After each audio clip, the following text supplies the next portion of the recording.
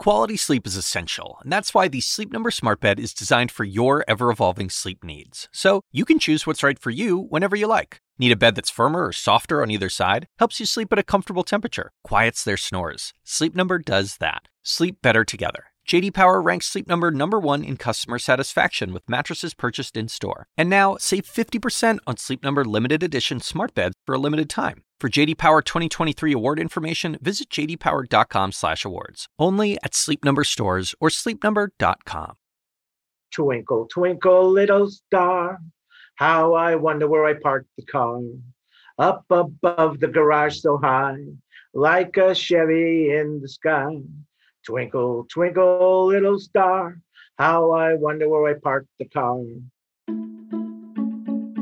That's Dr. Chester Drawers, played by Leo Desilets. He's a medical clown at Healthy Humor Red Nose Docs. That's a program that offers kids in hospitals a little magic and a little relief during their hospital stays. Our program is 2 clowns performing as clown doctors. We make rounds just like doctors do. And we're using laughter, we're using magic, we're using puppetry, improvisation, physical comedy. Leo got his degree in business, but he switched to clowning in 1977, and he hasn't looked back since. One of my favorite things to do is trying to get out of the room, and I can't find the door. I'm walking into the refrigerator, I'm walking into a closet, I'm walking inside of the wall. I went into a 3-year-old's room doing that routine. I just went right into the closet, and he turned to my partner and he said, "Dr. Chester Drawers isn't that smart, is he?" Leo describes this sort of work as a labor of love. He never expected that he'd be doing this, but he considers it the most rewarding job he's ever had. I had a parent just write me a note just recently that she didn't want to come to the hospital the first few times with her son until I started visiting them when they saw me for the first time. Then she could smile. She could finally laugh and accept what was going on with her child. I think it's safe to say that we all love a good belly laugh from time to time, and science supports that feeling as well. Studies show that laughing can improve our physical, emotional, and mental well-being. So, it's time to take humor seriously and start chasing life. This has been a very stressful year and a half, and we could definitely all use a laugh. We asked you to share your stories about the role laughter plays in your life. The first time that I ever laughed, according to my mom, was she was taking me somewhere. I was in the back seat, and Eddie Murphy was on the radio, and I heard him laugh, and that made me laugh, and that was the first time I laughed. My mother can tell the most heartbreaking story. Someone always gets sick. There's just some crazy tragedy. But at the same time, she tells it with humor. So I think for me, it comes from a way to kind of cope. My father was a salesman. He sold carpets, and he was funny, and he would be very funny with clients. And I used to genuinely worry when I was a child that people would buy unwanted carpets because my father had made them laugh. They'd somehow lost sight of how many carpets they actually needed. My favorite person to hear laugh is my sister, who once she gets going has tears rolling down her face and has breathing exercises she does to make herself stop because it can go on and on and on. I think as you grow older, you start to appreciate the times that you laugh more, like the times with your friends, your family, where you're just laughing super hard. Those are the best times of your life. Personally, I think I'm pretty funny, for a neurosurgeon at least. But for today's episode, I really wanted to talk to a professional. So I reached out to comedian Tig Notaro. She joined me from her home in Los Angeles, where she lives with her wife Stephanie and their 5-year-old twin sons, Max and Finn. And from what she tells me, it's a pretty laughter-filled household. I always say that I live in a house full of writers because they're all just writing my material and books and whatever it is that I hope to do, they're all working on it. I have always been fascinated by funny people. I've been fascinated by stand-up comics because I think that their brains just work really fast. I think that they see the connections that other people maybe don't see, and then as soon as they say it, it was always there. And I just wonder, is that what it's like for you? Do you see things that other people should see but miss? Do you find connections? Do you state the obvious in some ways that no one else is willing to state? Well, I mean, it can work like that, and some comedians do work like that. I mean, there's plenty of comedians that haven't had what I would think is an interesting or new thought at all. It's just like a certain delivery and cadence that they're delivering recycled ideas that comedians have done a million times. And a lot of times that is comedy, is you're seeing the same thing over and over, but from different angles and delivering it differently and having a different twist on it. You know, I remember I had a podcast years ago, like a decade ago, and we had this guy on that was completely unfamiliar with me. And he was talking about how, you know, there's certain things you just can't make jokes about. One of them is cancer. And I was sitting there having just done a performance where I made jokes about my cancer diagnosis. And, you know, my album ended up becoming the #1 comedy album in the world that year. And so I was sitting there saying, so you're saying there is no situation where a person could make a joke about cancer? And he said, absolutely not. I've lost people to cancer. It's not funny. And my point is, of course, it's not funny to lose people or to suffer from that disease or any sort of suffering. It's the unknown and unsuspected way of approaching the topic or the comedy that can floor you and make you go, gosh, I can't believe I just laughed at that topic. But it's interesting to me. Like I'm curious for you. Like 2012, I know was a really challenging year for you. Yes, it was. In 4 months, I had pneumonia, C. diff, invasive cancer. My mother tripped and died, and my girlfriend and I split up. And then after I had my surgery, and I was returning to comedy, I kept thinking, God, I would love to take my shirt off and just tell jokes and not talk about cancer, because I feel like that would make it silly. You know, I would be able to make a statement, but also be a comedian about the statement. What was that like? I mean, I know it was an incredible moment for audiences, but for you, did you get out of it what you thought you would? It was very cathartic. I could feel it in the room. I could feel it in my body. I was so scared to Google images of double mastectomies, and I was so scared for so long. And once I went through it, and I looked at myself and I thought, okay, I have scars across my chest. And I thought a scar just means you healed. And that's how I started to process my life post-surgery. And then I felt empowered at that point, where I was like, yeah, I feel comfortable and I'm okay that my body has scars. And then I thought, how awesome to just take off my shirt and talk about airplanes. And so I did that in my HBO special. Was it cathartic for you? Did you feel different? It was very cathartic. I could feel it in the room. I could feel it in my body. I just thought, I always tell people I used to take really unsafe risks as a kid. I smoked cigarettes. I was a high school dropout. I just was kind of, I was that kid. And I turned my life around as an adult, and I started taking risks in comedy. And it's always, even if I bomb, it always is a payoff, because that risk just feels so electric to me. And when I picture myself taking that risk and jumping from one side to the other and landing on my feet on the other side, I'm like, God, nothing feels better than this.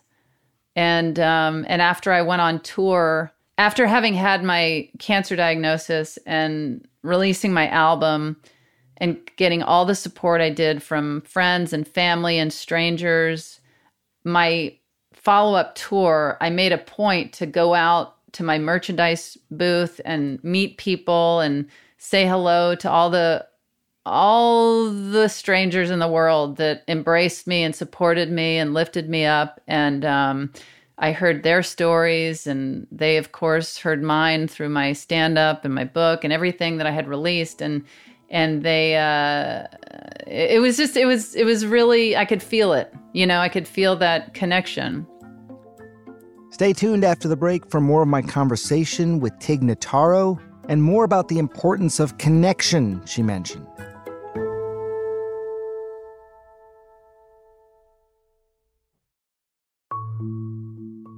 And now back to Chasing Life and my conversation with comedian Tig Notaro.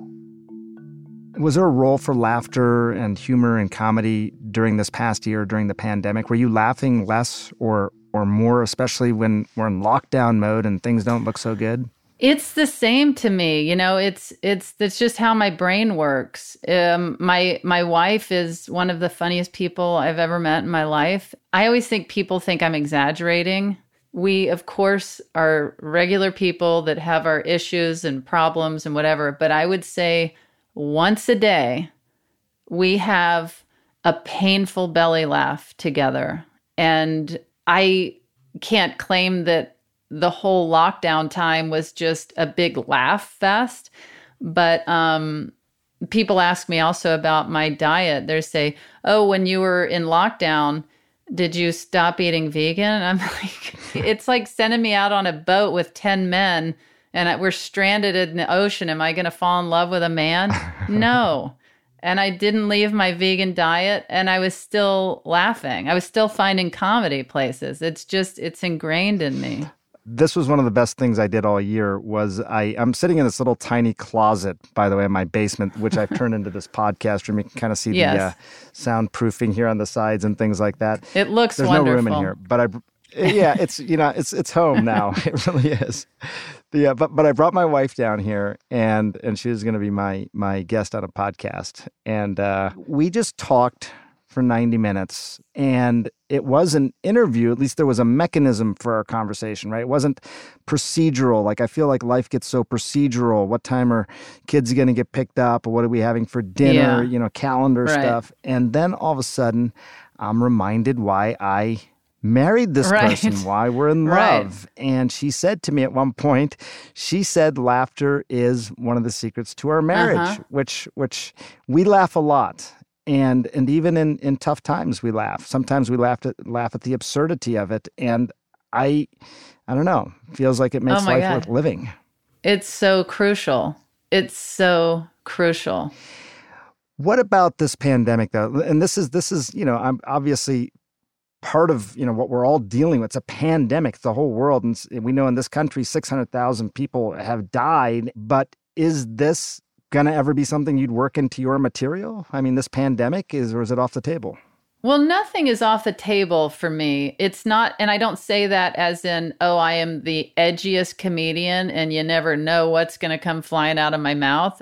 I just like to approach everything with, let me see how I feel. Let me see if this feels right. I'm not going to come out of a pandemic and get on stage and think, okay, well, I was just in a pandemic, so I better have my new pandemic 1 hour material. Right. If it doesn't feel right, I'm not going to do it. But it's inevitable that it's going to be woven in there. But it's more so finding the ridiculousness, I think, in life as it was unfolding, or what was decided to be the first places to open up. From tattoo parlors to bowling alleys. Why were those the first things? Yeah, no. I mean, I'm in Georgia right now. Those were the places, and we were the state, at least one of them, that did that initially. And those were financial decisions, which I'm not minimizing. I know, but it is amusing with something so heavy going on that we got to get a tattoo parlor and a bowling alley open immediately. Anyway, yeah, so I had a lot of feelings in those moments of like, what am I looking at? What am I listening Right. to? What are we doing? I really feel like the comedy will be important. And I used to think, I guess, and I'm no expert, but I used to think that there were some things that you could never make jokes about, and now I don't know that that's the case for two reasons. One is I don't think it actually minimizes it if it's, it can, but it doesn't have to minimize it. And the other thing is that I think it can be healing. I think comedy can really help us heal, We are going to need to, quote, get back to normal. As he sits in his closet. Yeah, okay, so I'm not normal. That is true. That is definitely true. It is so weird in here. I got to tell you, like there's no windows, and I don't know if it's night or day. I don't know if it's rainy or sunny. Part of me wonders, will I ever, be back to normal? I guess I don't even know what normal is anymore. Yeah. But I guess the question I have for you, I don't know if there's an answer, but do you think humor will help us get back to that place by allowing these discussions to happen that otherwise may not have? I think so. I mean, I feel like kind of going back to the idea of if it's all done right, and it's what are your intentions? Meaning a comedian, what is the intention behind your joke about this topic that is hard to swallow? And I think to consider intention all around. I think it's so important for people to consider their intentions with everything that they do. And I think that that's what will get people out of their psychosis closets sooner than later, is to have the right intentions with everything you do. And it's through comedy, it's through conversation, it's all of it. I have to tell you, Tig really brought a smile to my face. But we don't need to rely on comedians to make us laugh. Most often we're doing it with friends and family and coworkers. But laughing is nothing new. Humans have been doing it since the very beginning. So how did we start doing it, and why? So laughter is a communication signal. It shows how we are processing the events around us. And the evolutionary psychologist said it was a great way to signal what other people were feeling. That's Janet Gibson. She's a humor researcher who studies the psychology of humor from a cognitive perspective.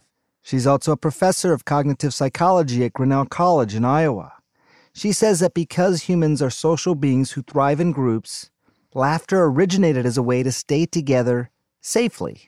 We'll just imagine, centuries ago that laughter was the glue that kept the group together. So the idea was that laughter was an external signal that can tell the group everything is okay. We can relax.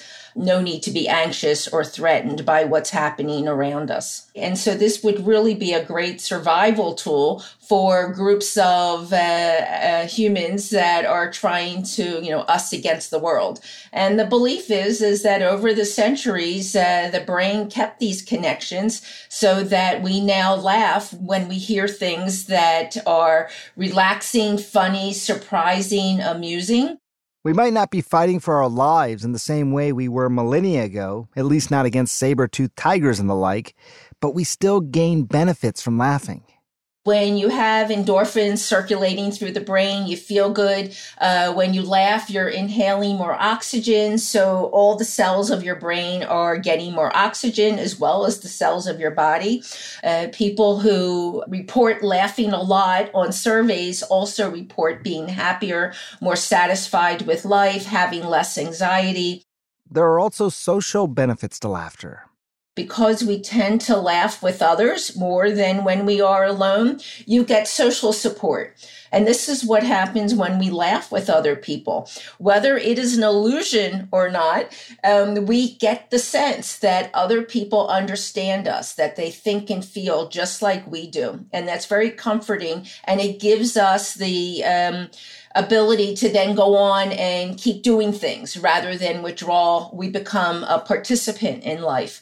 And that's always usually a good thing.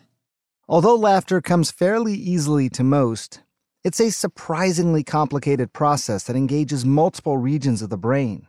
First, the frontal lobe helps you interpret the information you receive, the sounds and the images, and then decides whether they're funny. This triggers an emotional response in the limbic system, which controls basic feelings like pleasure and fear, and that in turn stimulates your motor cortex. This controls your physical response, activating the sounds and the facial gestures we all recognize as laughter. We've all heard the expression, laughter is the best medicine. It's not as if laughter is some magic pill that will solve all of our problems, but it can help. It's just a tool in your medicine cabinet to help you feel better. I'd say it's free and it brings in all these other benefits that it's a great tool to use and not to be dismissed as silly or worthless. Gibson makes a good point. Laughter is definitely worth seeking out, and there are many ways to find it. Surround yourself with people who make you laugh. Watch a funny movie, read a comic. You could even try out laughter yoga. Yes, that exists, and it involves lots of laughing. But most importantly, enjoy the laughter you share with the ones you care about. Moving on to a more serious subject matter, I've been getting a lot of questions lately about COVID-19 variants, specifically the Delta variant. Experts say this is the most transmissible of all the variants we've seen so far in the pandemic. It's already swept through other countries like the United Kingdom and India, where it was first identified. And it's quickly gaining ground here in the United States, where it's now estimated to be responsible for more than 20% of all infections. That's 1 in every 5 in the country right now. And according to Dr. Anthony Fauci, that number roughly doubles every 2 weeks. He called it the country's greatest threat in the fight against the coronavirus. The best defense is a good offense. You know that by now. You also know that it means getting vaccinated. So if you haven't done so already, roll up your sleeve, get your shot. It's going to protect you, but also those around you, because coming down with COVID is no laughing matter. Please keep the questions coming. We want to hear from you. We have an episode coming up that's all about supporting the older adults in our lives as they emerge from isolation. Many of them are reuniting with friends and family for the first time in over a year, and we want to know, in what ways have they been impacted? How have they changed? When you look at your parents or your grandparents for the first time in a while, do they look different? Do they look older? Have they aged? And perhaps most importantly, how can we encourage them to safely re-engage? Record your thoughts as a voice memo and email them to asksanjay@cnn.com. We might even include them on the next podcast. We're taking next week off for the holiday, but we'll be back in 2 weeks. Thanks for listening.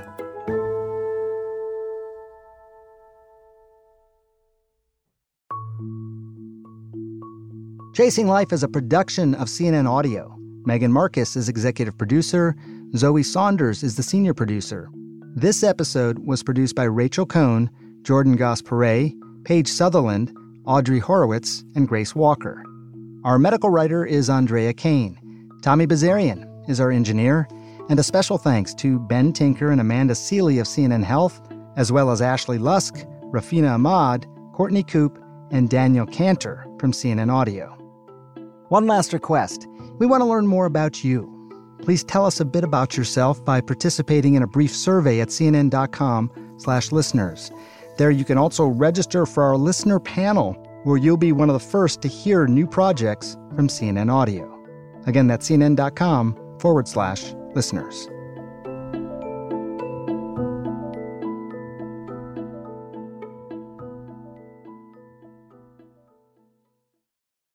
Quality sleep is essential, and that's why the Sleep Number Smart Bed is designed for your ever-evolving sleep needs. So you can choose what's right for you whenever you like. Need a bed that's firmer or softer on either side? Helps you sleep at a comfortable temperature. Quiets their snores. Sleep Number does that. Sleep better together. J.D. Power ranks Sleep Number #1 in customer satisfaction with mattresses purchased in-store. And now, save 50% on Sleep Number limited edition smart beds for a limited time. For J.D. Power 2023 award information, visit jdpower.com/awards. Only at Sleep Number stores or sleepnumber.com.